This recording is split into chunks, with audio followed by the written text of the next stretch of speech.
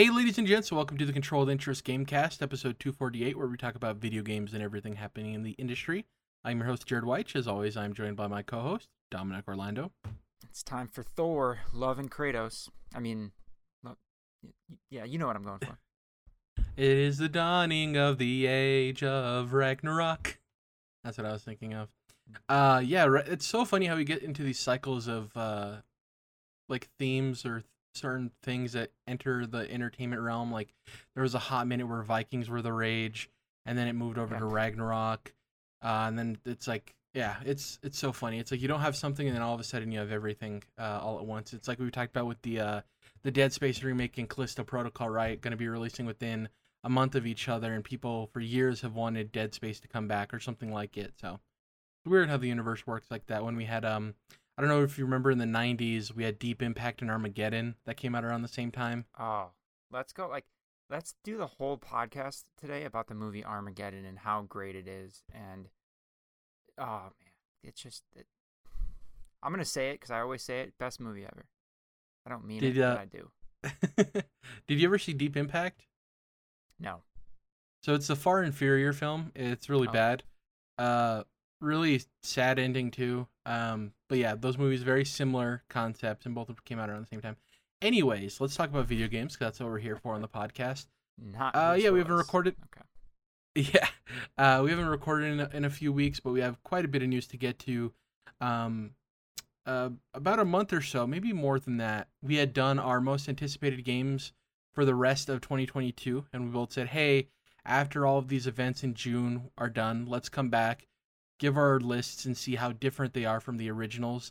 I went back, listened to the podcast, got our originals written down, and I'm curious to see how they line up with our new lists. So we'll go to that later in the show. That'll be the topic of the show. But let's get to the rundown. So the first headline, rest in peace. Yu-Gi-Oh! Creator Kazuki Takahashi died at age 60, according to NHK.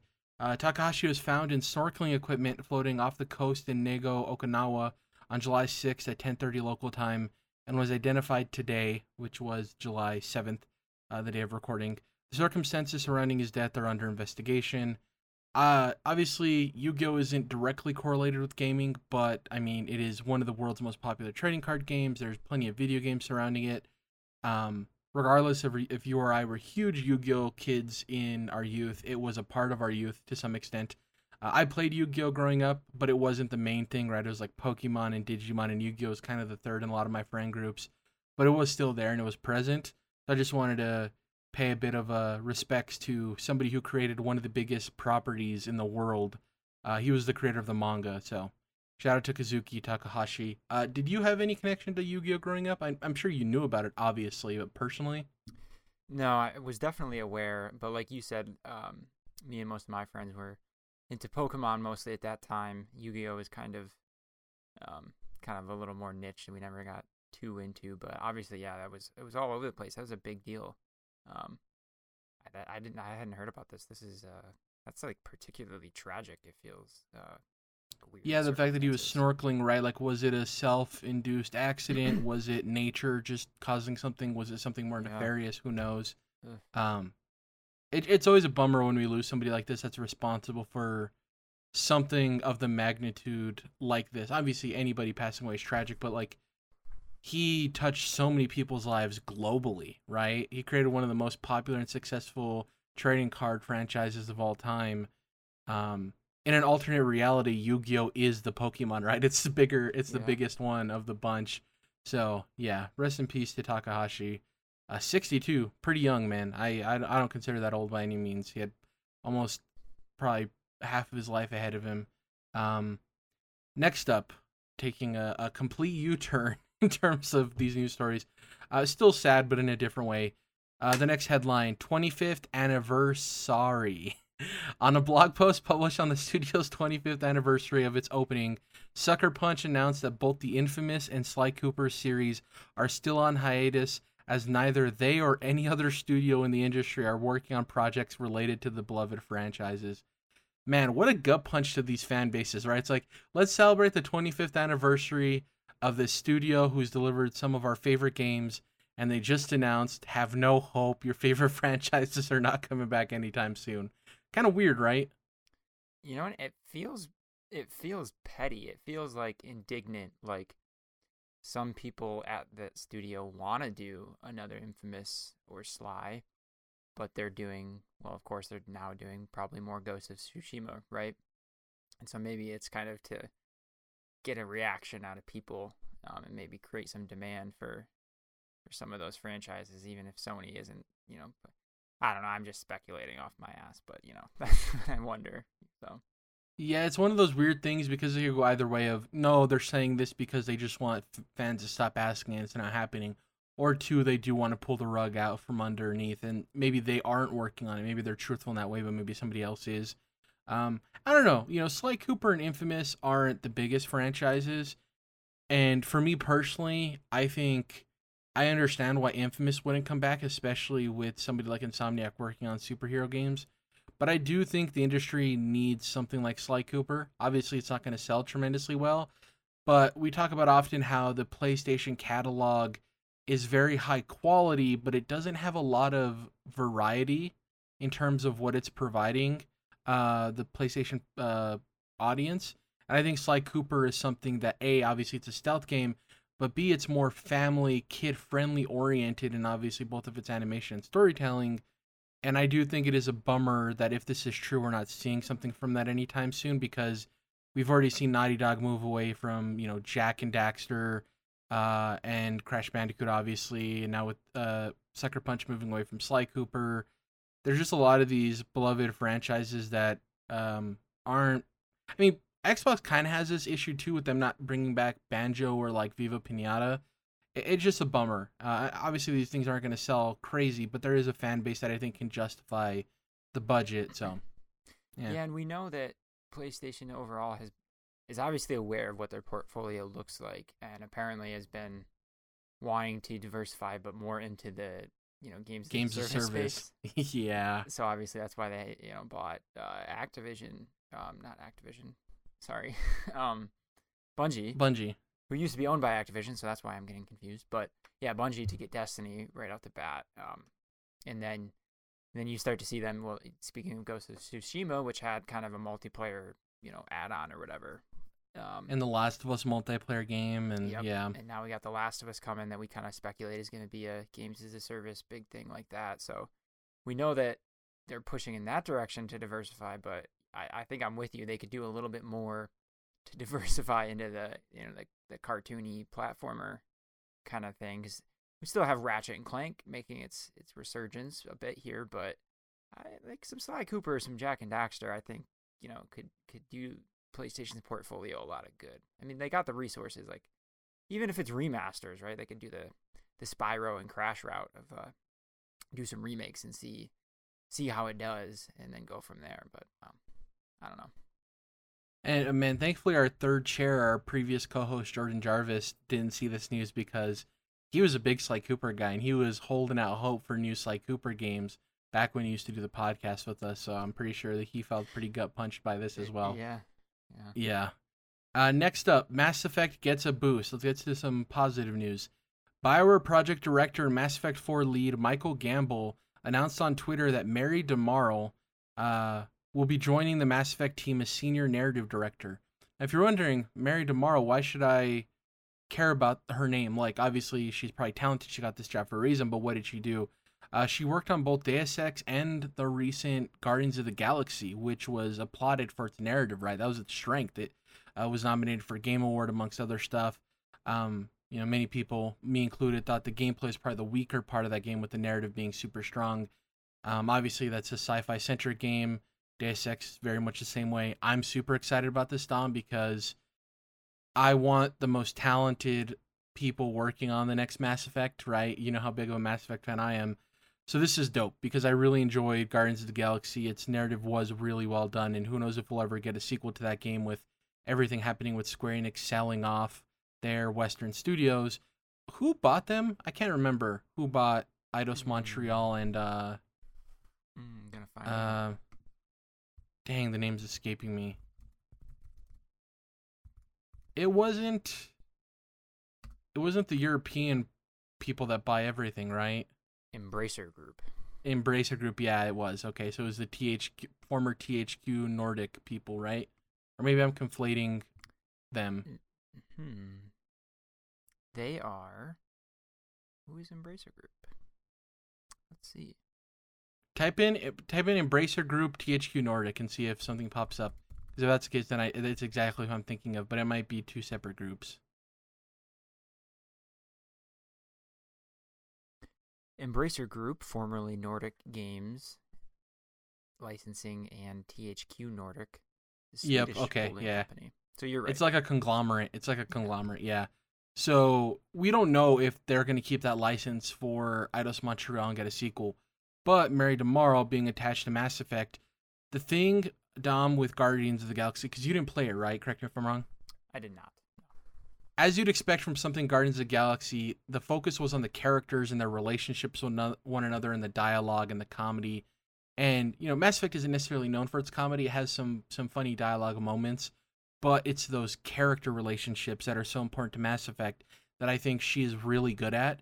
And obviously the Guardians of the Galaxy are a team, right, of people traveling the universe in very much the same way Shepard or whoever the main character is for the next Mass Effect, along with your companions. Those relationships are important. So that's what gets me excited. I'm really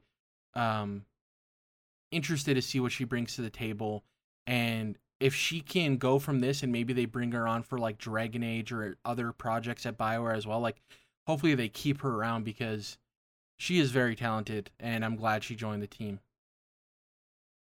Yeah, anytime, especially for, I do you think like I think about Andromeda every once in a while. Like, is it worth going and trying out? It's always on sale, but I really liked Mass Effects 2 and 3, but it seemed like Andromeda was supposedly kind of a drop off. But in any case, for going forward, it's always good to see when studios are getting good talent in their development pipeline. So yeah, this should be good. And then like you said, like not just Mass Effect, but yeah, other BioWare projects too going forward. So yeah. With Andromeda, I played like an hour, not enough to really get a solid opinion on it, honestly. And I didn't even suffer any of the bugs or anything that people were complaining about. I think at this point, it might be worth going back to, and I've been contemplating that as well. Because it's always the thing, like, I don't think it's as bad as people thought. With video games, a lot of its issues at launch were performance-based. So I wonder if, obviously, those have been ironed out. With those being gone, if it still is worthy of experiencing. Who knows? Didn't it get like you have me thinking about it, and wasn't it kind of like Craig with Halo Infinite, where it just got like memed to hell? Yeah. Like, kind of, not that the game was 10 out of 10. I don't know, but it just got like overly abused just for the fun of it because people like to pile on sometimes. If I remember correctly, that's how that kind of went down too. So it was like there was the stair gif that went viral of like her legs freaking out walking down the stairs, and then there was like the face thing too. That's right. Yeah, that's always how it is. And from the people I know that played it, obviously they didn't think it was as good as 2 or 3, but they did think it was worth playing and they enjoyed it. And we don't necessarily get a whole lot of games like that, like a BioWare RPG. The first other major crack at it that we're gonna get soon is Starfield, right? In like a big AAA, quadruple A form. So I might go back to it. You have me thinking, with all the delays and everything happening, I might find room for it. We'll see. I feel like it's on Game Pass too. Or well, it must be because of EA's. EA Access. Yeah, it might be on there. I own it because I bought it at launch because duh. But yeah. Speaking of delays though, we got an announcement of a release date, and then we got a delay that followed. That's kind of interesting.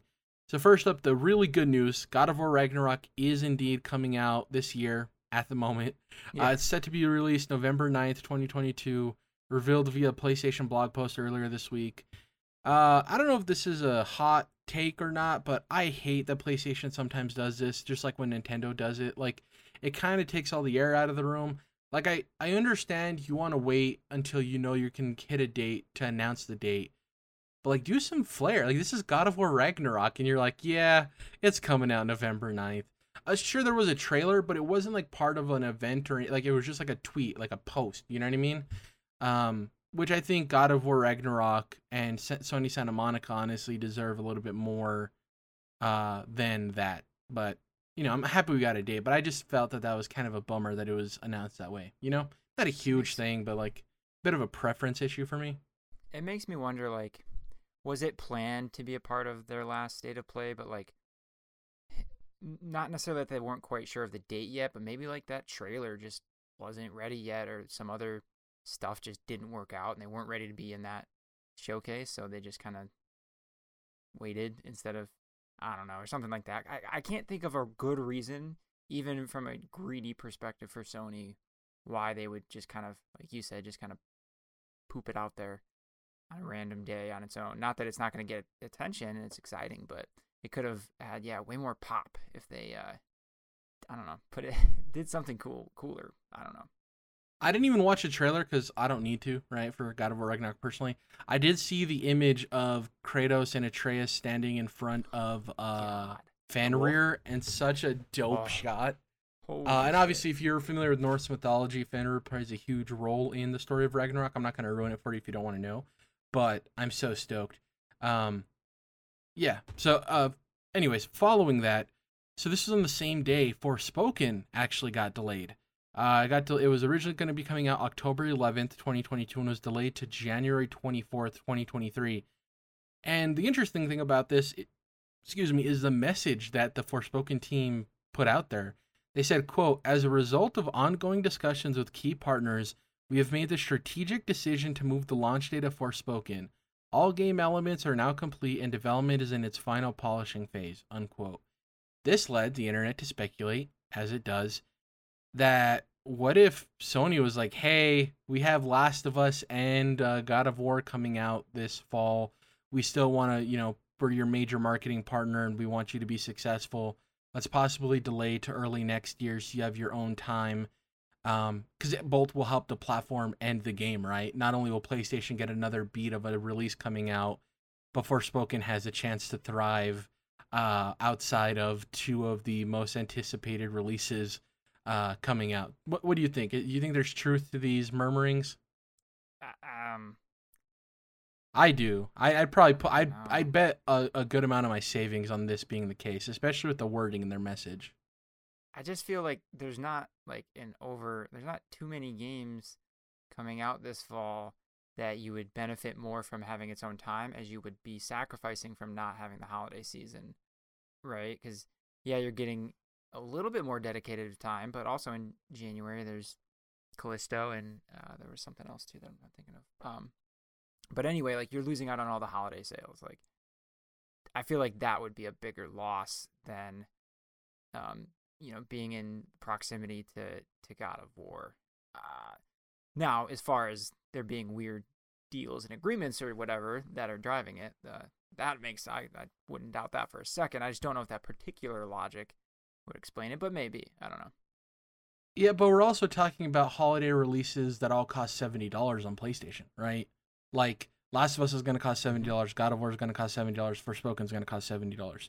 So it's like, that's another hurdle too, of like, sure, the holiday sales are great, but, and they probably ran the numbers, like, maybe for a game like Forspoken, the holiday isn't as crazy with that competition as it would be coming out in January, even against Callisto Protocol. Because Callisto Protocol, obviously multi-platform release, horror title, so it is more niche, right? Horror games tend to just sell less than other genres. So yeah, I just, normally I'd be like, that's an interesting idea. But the fact that they went as far as to mention ongoing discussions with key partners, we've made a strategic decision. It's weird. I'm like, that to me sounds like that has to be the case to some extent. Yeah, it's very weird. And there's even other titles that are coming out this fall that we don't have a release date for, like Hogwarts Legacy, which is also partnered with PlayStation on marketing. No release date for that. Oh, that's so. I thought that got delayed. My bad. No, it's loosely December. So yeah, it's probably gonna get delayed. But yeah, that's also weird. Anyways, let's get to our most anticipated games for the rest of the year. I'm gonna first go over our list from earlier this year, which was like I think a month or so ago, and then we're gonna go over our new lists.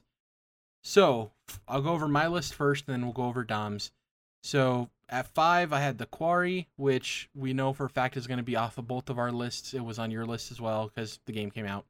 I haven't played it yet. I'm waiting. I'm gonna probably play it closer to October.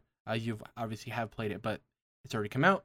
Number 4, I had Pokemon Scarlet and Violet, which is slated for November. At number 3, this was funny listening back to it. I said number 3 is a bit of a cheat for me. I have God of War Ragnarok and The Last of Us Part 1, which I called Last of Us Remake at that time. There's no way both of these games come out this year, so whatever one comes out this year, that's the one I'm going to have at number 3.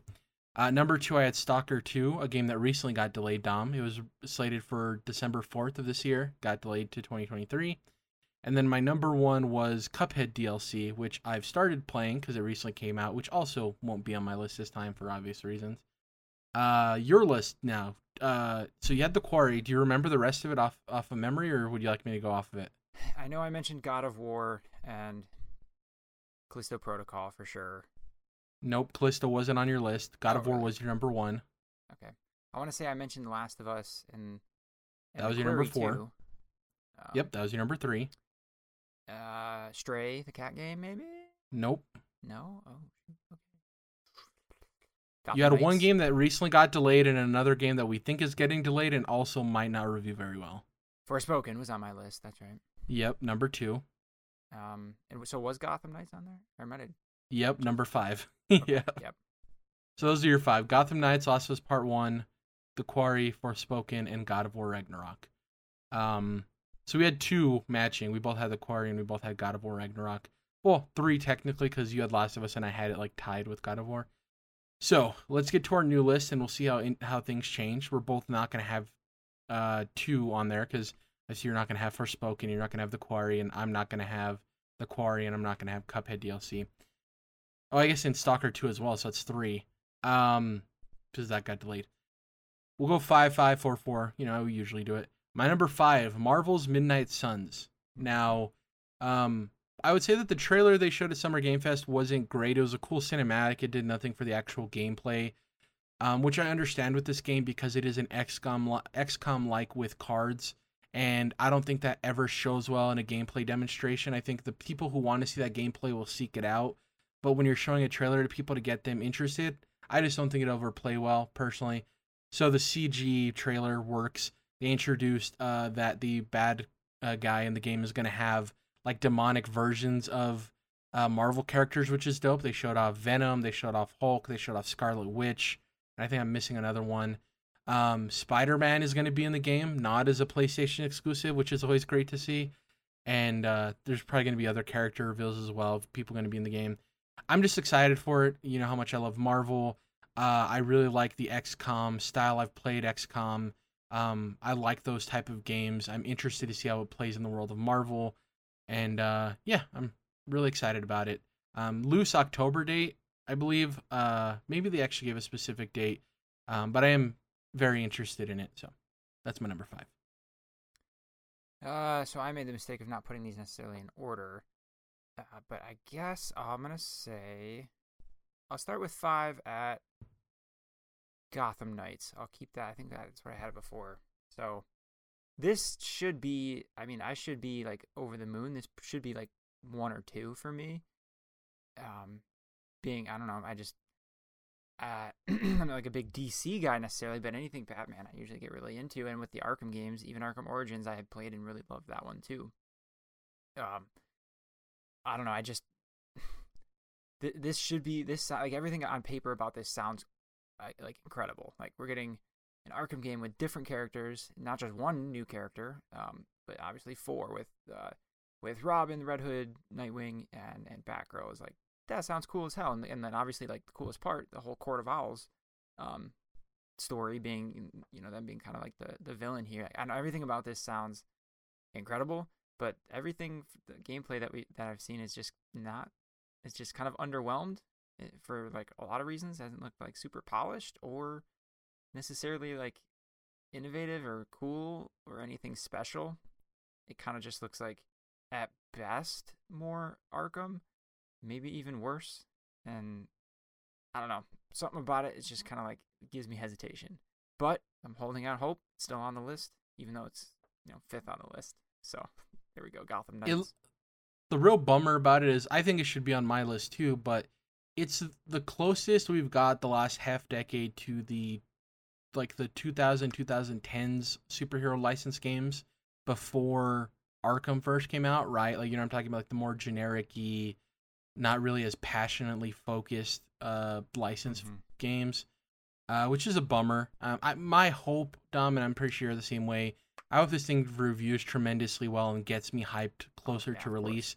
But as it sits, it's so hard to be juiced up about it. And I think you can correct me if I'm wrong.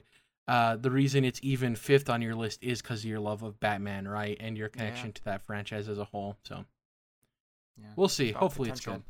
Yeah. If it wasn't for J.K. Rowling, I might be interested in Hogwarts Legacy. Same here. It looks incredible. If I'm being honest, the game is that itself looks great, but I don't have nothing going for Harry Potter. I don't care about that franchise whatsoever, and I was super impressed by it. But it's like, that's a real bummer for someone who's not already invested. I can obviously empathize with people who are super big fans that are stuck, and if they want to do it anyway, then I'm not gonna get on their case about it. But that's up to them. But for me, it's like easy. Like, I just won't get into it. It's kind of a cop out, right? Yeah. The game does look great though, which is the biggest bummer of it all. Yeah. Number 4, staying on my list, Pokemon Scarlet and Violet. I cannot wait. I know a lot of people our age tend to get jaded over Pokemon, which I kind of understand, but also I think people tend to lose that these games are at their core designed for kids, right? They're designed for kids between 5 and 15, not for somebody who's 30 years old. Not to say you can't enjoy them at that age. I'm just, that's not the point of them. I still find fun in Pokemon. I think oftentimes people approach the newer Pokemon games with expectations of them being something they're not. Not to say you can't be critical of things they should improve on, for sure, but I do think there's some aspects of the game that people just don't understand won't change because of the core demographic of Pokemon. That being said, I'm super excited for it. I love the legendaries being based on, like, one's a more traditional motorcycle. I don't know if you've seen them, Dom. They're like dragons, but one has like a very traditional motorcycle tire as its like legs, and the other one is more like a futuristic Tron type bike. Really cool. Obviously, the Pokemon they've showed off look dope. Yeah, I'm really excited for it. I love that it's taking the Pokemon Arceus engine and putting it into a full-fledged mainline game. I can't wait to play it. I like the idea of it being more open in terms of you not having to tackle the gyms in a specific order. So I'm assuming it might be like, after you beat the first badge, the second badge, that trainer's Pokemon are going to be a certain level, so it kind of dynamically changes based on the path you take. Yeah, super excited for it. Can't wait. I love Pokemon. Actually, I always will. I haven't paid hardly any attention to Pokemon, obviously, in recent years, but I'm remembering back when, depending on what your starter was and the few Pokemon you picked up, hitting walls early on at certain gyms because just like if you pick Charmander in red and blue, Brock was a stone wall, so you had to go out and catch like a Caterpie and evolve it into a Butterfree or do something like that and get a grass type on your team because it was tough. So having it was like Brock and then Misty, that's like a stone wall, you know what I mean? Right. Yeah, exactly. So like having some flexibility could alleviate that. But that's also a bit of a feature too, because I think it's the value in, forcing the player to go out and catch more types of Pokemon and invest in them too. I don't know. They could see it. It would be plus we got colors again, right? So exactly. My big critique with gyms, it's 2 things. One, I think every gym leader should have 6 Pokemon. For me, just lore wise, canon wise, that makes the most sense to me. That I think every gym leader should have 6 Pokemon that are different. If he's a poison leader, Dom, he shouldn't have 2 coughings and a wheezing. That's kind of lame, especially at this point with the roster Pokemon. My other thing is I think all gyms should dynamically level to your highest level Pokemon, meaning that, say you go to Brock and typically he has a Geodude, a Machop, and an Onix. They're 14, 16, 18, right? But you go and you over-level your Charmander, as we were just talking about, and you get him up to level 20 because you know that it's going to be hard for you to fight that gym having a fire type as your starter. The Onix then moves to a 20. Like, it's their highest level Pokemon matches your highest level Pokemon. And I think that could add to the difficulty because you can't over-level to beat a guy if you have the wrong types. You have to train up the correct typings to get past them. Yeah, that's smart. That's my one critique of it, but obviously, like I said, Pokemon was never designed for super competitive 20-plus-year-old people trying to have a Dark Souls type experience. Because yes, Dark Souls is the only difficult game in existence. I always laugh when people get mad about that, but it's the easiest analog for people to understand, or like Cuphead, I guess. It's not meant to be that, but I do think they should at least have options. Like if that was an option in the menus, or like a Nuzlocke option. Did I ever explain what Nuzlocks are to you? I think I did, right? So I'll explain this real quick, and then we'll get to our next things on our most anticipated. A Nuzlocke rundown, the way it works, I'll talk about it as if you're starting one. So you go to Professor Oak, you pick Charmander, okay? Or I don't know, who's your favorite starter from Gen 1? Squirtle? Charmander, of course. Charmander? So you pick Charmander, cool. You get Charmander. The base rule is if any of your Pokemon faint in battle, it's like they died and you can no longer use them in your playthrough. So the moment a Pokemon dies, you have to box them. The second rule, and obviously there's variations of the Nuzlocke based on the person or whatever. I'm giving you the very base rules. The second rule is that you can only catch the first Pokemon you encounter on each route. So say you're leaving Pallet Town, you walk up in the grass, and the first thing you encounter is a Rattata.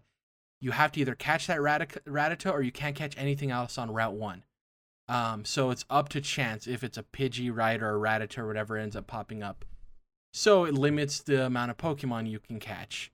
And then there's other rules too. Like some people say that you can't event Pokemon count as the catch too. So say you're in Route 34 and some guy's like, hey, here's this egg, hatch it for me, you can have the Pokemon. You can't get the egg and also get your first catch in that route in the wild grass. You have to pick one or the other. Some people are more loose. I'm more of the opinion that that's a different thing entirely. But yeah, it's a really fun way to turn up the difficulty in Pokemon because you kind of have to think about your actions.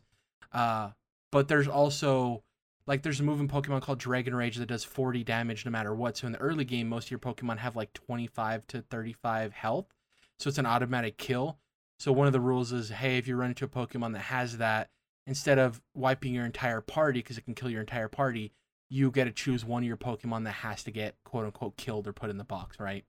And then it gets even more interesting, Dom, when you include, like, playing the game through an emulator and randomizing it so all the encounters are wild. So when you walk out of Pallet Town, it's not only going to be a Rattata or Pidgey, it could be something else entirely because the game is random, just like your starters and stuff. So it's just a neat way to add replayability to the Pokemon games and add a bit of difficulty. It's really fun.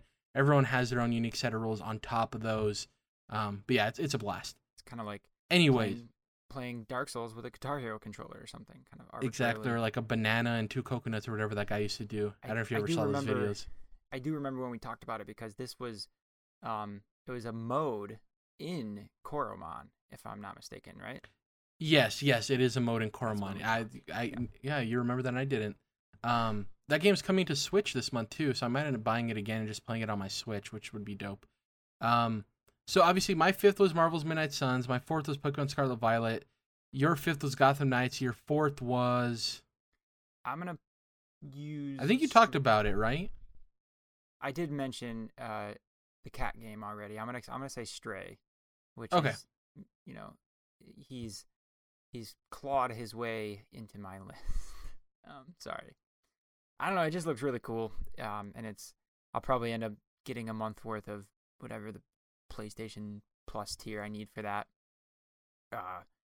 is included, and then I might let it expire after that if I'm being honest, and then I'm on the border of finding an Xbox finally, and then converting to Game Pass instead of PS Plus. But anyway, I'm excited to play Stray. It's just, I don't know. So it looks creative. It's this month, right?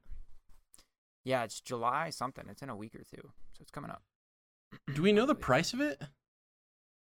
I want to say it's 30 or 40. I feel it's not 70. You know. So it's in like that Bug Snacks price range, I'm assuming. Yeah. Yeah. Which might be even high. I feel like this might be like a 4-hour game or something. Yeah. So that might it does look great though. This is the type of game, Dom, that if it launched in Game Pass day one, I'm playing it immediately, right? Right. It's tough for this PS Plus thing they're doing with it, I think. I mean, based on how it looks at least. But yeah, it looks really cool. Like I said, creative and like cool robots, and just like I've never played a game as a cat. I can't think of, so or even a dog for that matter. Good question. Yeah, right. I guess the closest thing would be if we played some like weird Garfield licensed game when we were kids, I guess. Or like maybe a part of a game, like one section of something. Maybe there's something weird. I don't know. I'm gonna have to look. Yeah, where you like you take over the body of a cat and walk around or something. Probably. We're probably forgetting something. Probably, it sounds like a Witcher quest or something. I don't know. Yeah, I can see that. Yeah. But yeah, I'm not like super high expectations for this, but it just looks really cool, and I'm excited to give it a try. Something different. So if the talk about it is really high too, I might do the same thing you did and do the month of whatever PlayStation Eternal plus lifetime supply, whatever the hell it's called, and hop in, then hop out. Not platinum, not silver. Essential? Is that what it's called? There's an essential and a premium, I think. I don't know, man. No, essential is the regular one base? from Days of Yore. Okay. Weird.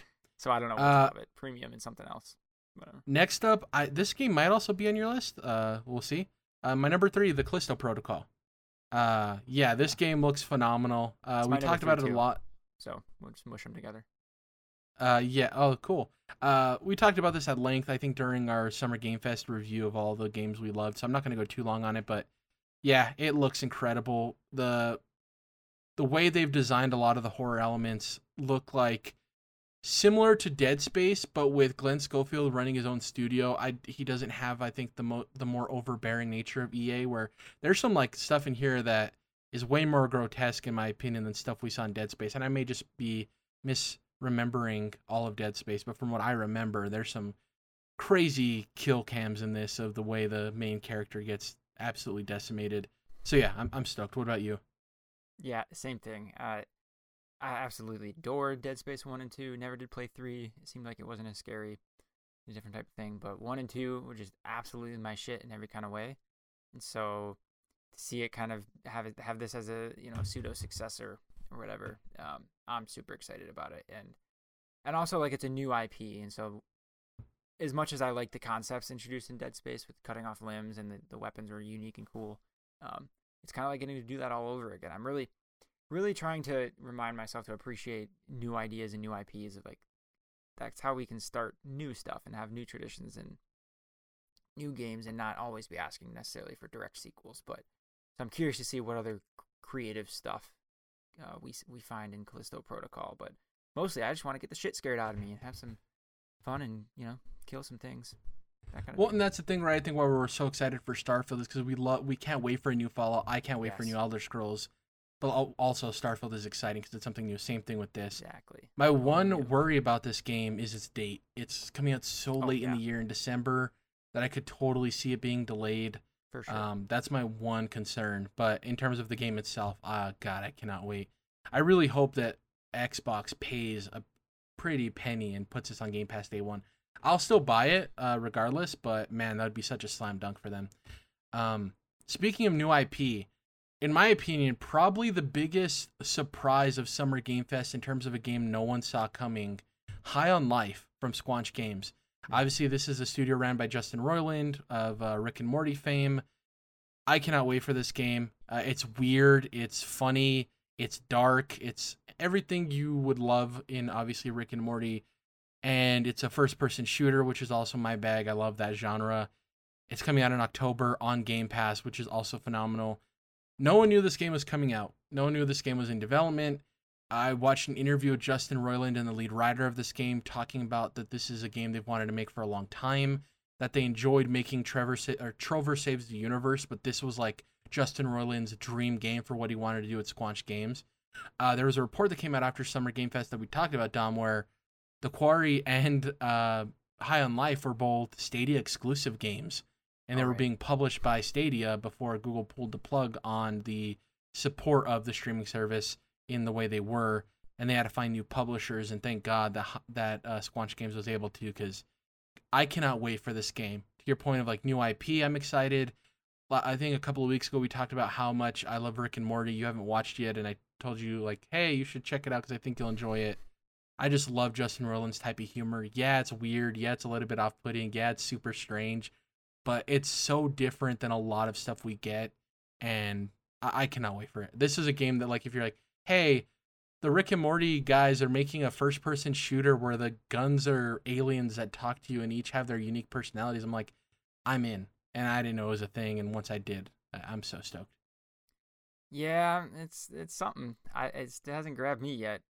This might be like maybe this will end up being like a Psychonauts where I'm just a minute late, but once I get in there, I'm like, oh, okay, I see it. I see the charm now, and I can appreciate this. But so far, I'm like, that's fun. That's different, but it not really.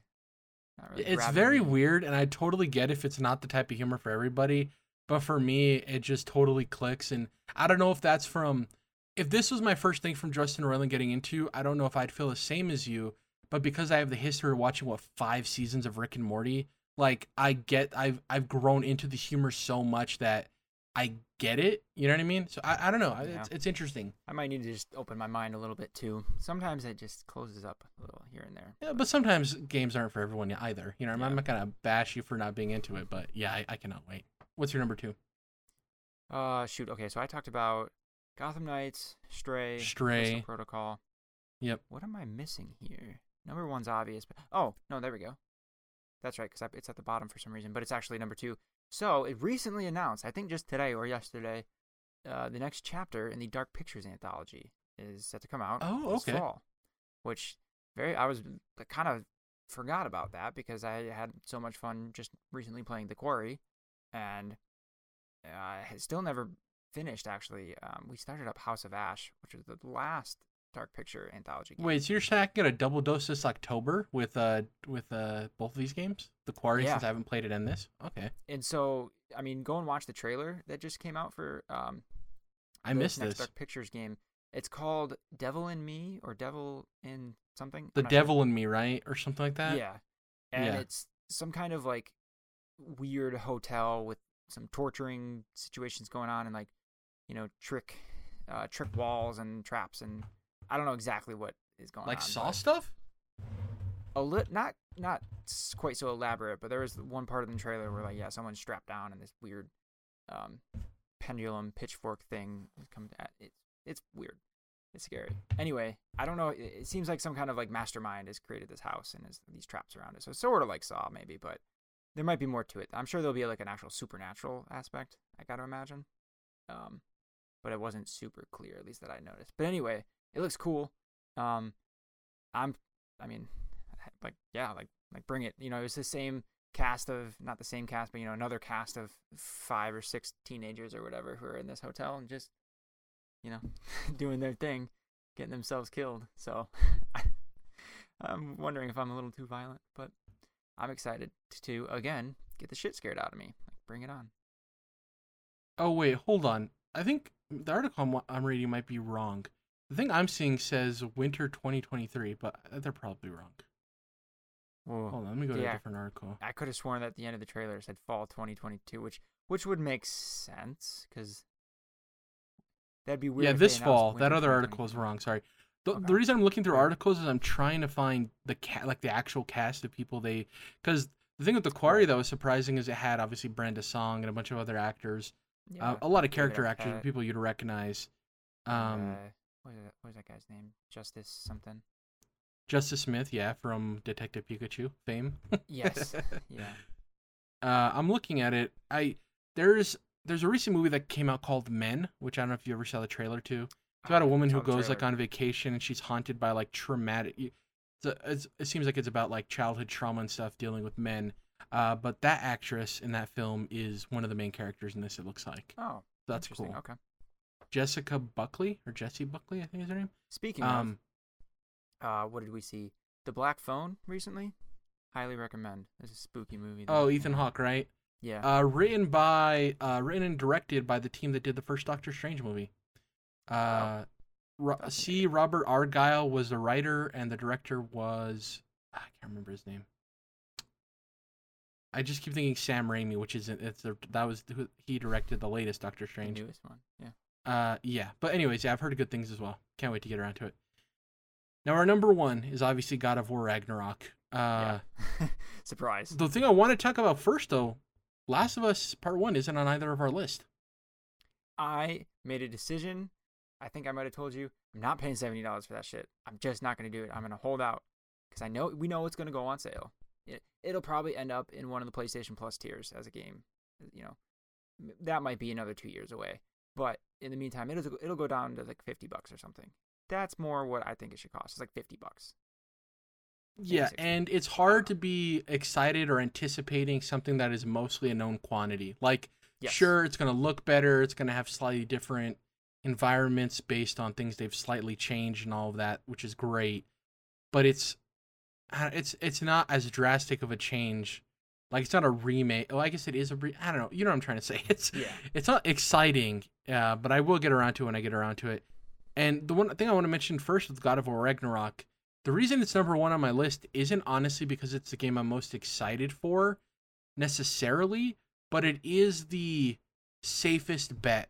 Like, I think out of all the games I have on my list, it is the safest bet to be an incredible experience I'm going to thoroughly enjoy from beginning to end. Now, will it be the number 1 game on my Game of the Year list? Who knows? Probably, but who knows? But I know for a fact in my heart of hearts that it's going to be a great game. The other ones, High on Life, could be bad. Callisto Protocol could be mediocre. Like, all these other games are unknown quantities. God of War Ragnarok might not be the game I enjoy the most, but it's the safest bet, the highest quality pixel for pixel that we're going to get this year. So that's why it's number 1 on my list. And that's a good way to put it. I like what you say there, because we know just about everything that can be measured. Like, when you're like thinking about how good a game is going to be really good in this game, right? We know it's going to look great. It's going to feel great. It's going to perform well. Like, we know the writing is going to be really good. Granted, there might be some things that are nitpicky, right? That's probably the one area where, like, maybe some of the specific writings, like, we're like, I didn't like that quite so much. Or if, like, people don't think they evolve the combat enough, right? Like, it's still great, but it doesn't feel different than the first one, something like that. Yeah, it could be some things like that. But, like, we just know, like, the amount of love and care and blood, sweat, and tears probably is more an appropriate way of putting, like, the amount that's gone into making this, and the money, and the time, and, like, it's gotta be great. Now, I don't know if it can be as good as the last game from 2018. That's going to be really tough. That's going to be dependent on, how much more can the story do? How impactful can the story be? Because, like, among many things, that's kind of what made the first game so good, was Kratos and Atreus and, like, their relationship. And so can't just do the same shit again. Like, how does that evolve? How does that connect with all the Ragnarok-y stuff that's going on in the world and whatever else? So I'm really pumped for this. Hopefully it stays in this year. We can obviously see that falling another month or two or something like that into 2023. So, like, as Sony games often do, they usually get a couple months delays, like once or twice actually. But hopefully this sticks. I want to check something real quick. Oh, also, the actor for Thor, Ryan Hurst. I love that guy. He was in The Walking Dead. But his character. He was also one of the main leads in Remember the Titans. Oh, well, yes, that's right. Yeah. Long time ago, but yes. Of course, I forget about Remember the Titans. It's a good movie, but I need to watch it again. It's been since I was a kid. Best sports movie of all time, in my opinion. Ooh, you're gonna have to have a word with Happy Gilmore and Miracle, and that's a good debate we're gonna have sometime. But anyway. Also, Sons of Anarchy. He was really good in that show. Oh, yeah, he was in Sons of Anarchy, right? Yeah. Fuck, The Replacements is so good. That might be it, actually. There's a lot of good sports movies. Yeah. Yeah. A lot of bad ones, too, but a lot of good ones. The Sandlot. Oh, man. That was so good. Dang. Yeah, but he is, honestly, I think, going to be the breakout. I think he's going to, when the Game Awards happen, I think he's going to be nominated for Performance of the Year. Because I think he is such a good actor. I think the Thor role in this game is going to be pivotal. Another person I think could steal the show, I was looking up who's going to voice him because I didn't know, is Tyr. Because Tyr is going to be a big part of this with Ragnarok and everything, and they've shown him in the trailer. The guy voicing him is named Ben Pendergrast, which isn't a name that necessarily comes to me out of nowhere. Like, I don't necessarily know who that is, but looking at his work, he is Fuse in Apex Legends. He's a great character. Really funny, really outlandish. He's like a demolitions expert. Very similar to the demolitions expert in at the Atlantis animated movie from back in the day. I don't know if you remember that movie. He also voiced General Hux in Star Wars Resistance. I never watched that animated show. He was also in Preacher. He's done a lot of stuff. He was a character in Hades. Obviously, Hades has tremendous voice acting. So, I think this dude, if he does a great performance, which I wouldn't be surprised if he does, I think Tyr and Thor have a chance to carry this game because, like your point, the core of the first game was the relationship between Kratos and Atreus, and you can't just run that back again, right? Yeah. And I wonder if maybe the core of this might be Atreus's relationship with the big twist of the game. I kind of don't want to spoil it, even though it's been a while. With that whole thing of that revelation. But yeah, Tyr and Thor are super exciting. I honestly didn't know if Ryan Hurst was playing Thor or Tyr. I couldn't remember. So thank you for clearing that up. Super exciting. Yeah, so comparing it to our list, they're pretty much different. So the Quarry's not on my list. Pokemon is, God of War is, Stalker isn't, Cuphead isn't. So I had 3 changes on mine. Yours, you had Gotham Knights, and God of War Ragnarok, and the other 3 were Switch. Quarry because it came out, Forspoken because it got delayed, Last of Us Part 1 because we gave our reasons. If Forspoken didn't get delayed, would it still be on your list? Or no? Do you think it would have been pushed down? Not that you wouldn't be anticipating it, but would it be out of your top 5? I think it might have bumped out Gotham Knights, yeah. Good call, yeah.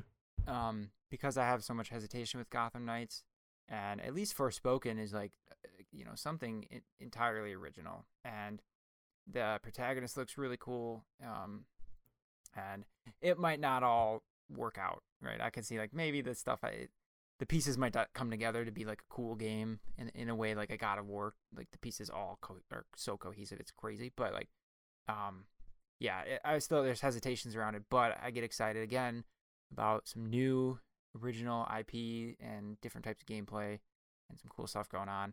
Plus, Gary Whitta helped write it, so he's cool. Rogue One's a great movie.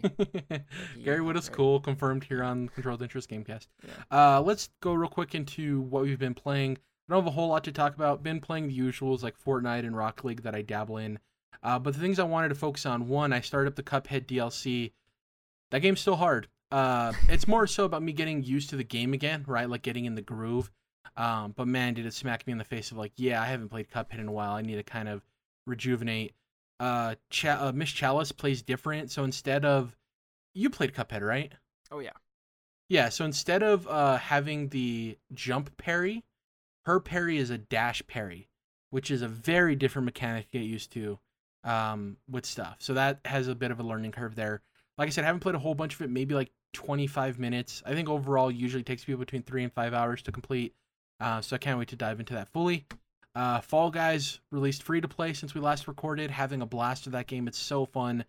Me and my friends have such a blast on there. I won a crown like in my 3rd game. Nice. Killed it. I am still good at video games, Dom. I'd like to report. I mean, yeah, I'd just be Elden Ring for sure, which is enough on my gamer card of like, yeah. But Fall Guys, getting that crown that early. I have a couple of friends who've played hundreds of matches maybe not hundreds, that's a lot. Dozens of matches at this point, still haven't sniffed a crown, and just those fun jabs you get to take at them. So good. Nothing like taking a good jab at your friend. I've watched a lot of gameplay of Fall Guys, and somehow, I don't really believe it. I think they're lying. But apparently, speaking of Gary Whitta, he and Snowbike Mike. They won 5 games in a row of a specific mode. So let me tell you, this specific mode is a soccer mode. It's 4v4, and it's first person to score a goal wins. Okay, so it's like the easiest way to win. Yeah, they took advantage of that game mode, which props to them. But yeah, winning 5, and I hate to say this because I don't want to be that type of person, legitimate Fall Guys matches. They call them shows because it's meant to be like a game show. That's crazy difficult and almost impossible. Yeah, exactly. I would call that impossible. That would be. Check out some Fall Guys speedruns if you have a chance. That's incredible. These people that like speedrun through these levels and just dominate people. It's insane. They understand the physics of that game on a level in which I'd need a PhD to do so. Otherwise, I checked out Match Point Tennis, which is this tennis game that came out on Game Pass. I used to play the hell out of Virtua Tennis on the original Xbox, or maybe the 360. I don't remember what it was out on. Virtua Tennis 5. I think it was a 360. I am not a huge tennis guy in terms of following tennis on a day-to-day, week-to-week, month-to-month basis, but I loved that game so much. I just got a kick out of it. I love sports games in general, and that one just clicked for me. Haven't played a tennis game since. Learned recently there's not a whole lot of tennis games on the market. This one came out to Game Pass. I'm like, I'm going to download it and check it out. It isn't a great tennis game. I probably won't stick for it for long. It isn't as snappy and as high quality as Virtua Tennis is. It definitely is made from a more indie-ish studio, and I don't want to gripe on them too much. I'm just thankful that they're bringing a tennis game to market because I think a lot of people want that. Not a whole lot of people, but some people. And it gave me enough of the nostalgia of playing that game that I think I'm just going to drop it and move on because it just isn't what I wanted out of it. But it was cool that it came to Game Pass and I got to try it for no investment really outside of my subscription, so that's cool. Got to hit some balls. House Flipper came to Game Pass, which I can't wait to hop into. It's a popular PC game where you clean out houses and flip them. It's a very OCD centric game. Oh, that's so satisfying. Yeah. What is it called? The Lawnmower Simulator is also coming to Game Pass in a week, which I can't wait for. That's one where you just mow lawns and stuff, which also looks so satisfying. And these are games that I'd be like, I'm so dumb for like wanting to buy and play these games. But if it comes to Game Pass, I'm like, hey, there's something in your brain that clicks. It's kind of like people who get a kick out of Stardew Valley or these like simulation management games where it's just like, yeah, I'll move these items and rearrange them in this chest and do all this stuff that I don't want to do in real life in my own house, but I'll do it in this video game. That's what I was going to say is I'm one of the biggest complainers about mowing my lawn, and yet I kind of feel like I get it, like wanting to do that in a game where you can make it perfect and you can set the lines up in any pattern and sequence you want. I kind of can see the appeal. Dude, there's on TikTok, the algorithm is so good, but there's this account where this landscaper goes to the city and is like, hey, this lot is like overgrown and terrible. Can I just get a contract to like clean it up? And he goes and he mows the entire thing. He cleans up the sidewalk. He like air pressure washes the sidewalk and cleans up everything. And it's so satisfying to watch. I'm becoming such an old man and I love it. I'll sit there and watch like these 3-minute videos of these 60-year-old men who have been working on clay teapots their entire life, making from scratch. And it's remarkable what people can handcraft after years of experience, man. It's just like, It's like very zen for me, honestly. It's like some people meditate. For me, those type of videos are very comforting. Like I can't do ASMR. I've never been a fan of it. It just doesn't. Yeah. When people say like, "Oh, it tingles my ear and it makes me feel good," hopefully not in the way people interpret that, but like it's comforting. For me, it's like that's uncomfortable. I don't like it. Yeah, I never got into that either. Anyways, back to video games. The other thing I wanted to mention in terms of I haven't played it, this specific thing I'm going to mention yet, but it's a game I play, which is Smite. They recently announced a partnership with Nickelodeon. They've done it before with Avatar: The Last Airbender and Teenage Mutant Ninja Turtles, but the new season is going to have skins for characters that are Danny Phantom, Rocco from Rocco's Modern Life, the Toast Man, I don't know if you remember him, and a couple of other skins that look really cool. Just another excuse to hop back into Smite and play it. I'm working in Fortnite towards that Darth Vader skin, Dom. I'm so close. It's the reward for getting to level 100 in Fortnite this season, which doesn't end till like September, so I have plenty of time. But God, it's such a sick skin, and I can't wait. And also following Obi-Wan, I want to play as Darth Vader so bad. That's it for me. Anything of note for you? Yeah, this little game that I finished called Horizon Forbidden West. I don't remember how much I talked about it the last podcast we did. Very briefly, that's what I thought. Like I must have at least mentioned it, but I've entirely finished it. I'm one trophy away from the platinum. Really just put a shit ton into this game the past couple of weeks, and it is interesting. I think the story, I think I did mention like it's kind of awkward how this game starts. It's a very immediate sequel to the first game, and it feels awkward the way it gets you into it. But once you get into it, it's like it starts to feel good, and then you're like, you get this glider, which is kind of actually a different kind of glider. It's not nearly as like Breath of the Wild. That thing will take you far, right? That glider. This glider is more. It's really more like you can just safely land. It's more like a parachute. It's kind of like halfway between a glider and a parachute. It doesn't like take like a safety net, not a traversal tool, kind of. It's a little bit of a traversal tool, but not fully, not as much as you might think, right? Okay. And I think the shape of it kind of indicates that too. It's more circular than, the Breath of the Wild gliders, more angular. But anyway, it's cool. I think I appreciated that it's a little bit different of a take on it. It wasn't kind of the same old thing. And then you get a grappling hook too, which is pretty cool. They do some cool stuff with that. And, there's new machines. A lot of it's just the map is enormous and there's just so much stuff to do, but it all kind of gets dumped on you in ways that I didn't necessarily find satisfying. It's kind of just, you get out of this first area that's the tutorial area more or less, and then basically you unlock 3 main sections of the map after that, and they're just enormous, and they just fill up with icons of stuff to do, but not necessarily like specific reasons to go do them. I kind of just felt more like I just want to do the main story. Every now and again you have to go find a specific part, and so you have to go hunting for a specific machine and so on.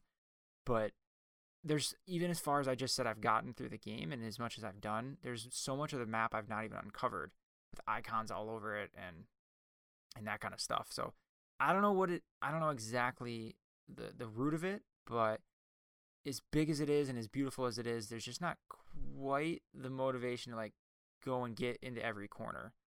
Maybe my theory is that I'm playing this coming off of Elden Ring, the exact opposite experience in that regard, where like I just felt like I wanted to dig into every inch of Elden Ring, right?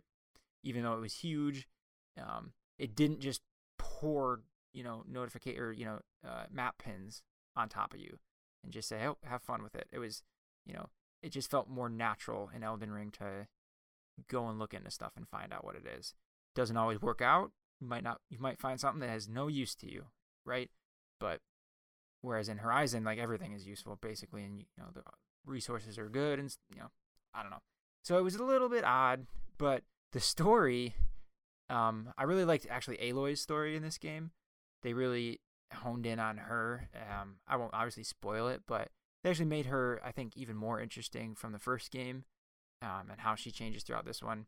And they really pull out some crazy sci-fi shit, I'll say, with basically some of the that actually intrigues me. I think yeah, I think you'll like some of the stuff they go into. There's one thing at the end that I'm like, all right, that's a little weird. That's a little whack. They didn't think that all the way through. And of course it cliffhangs into an inevitable sequel.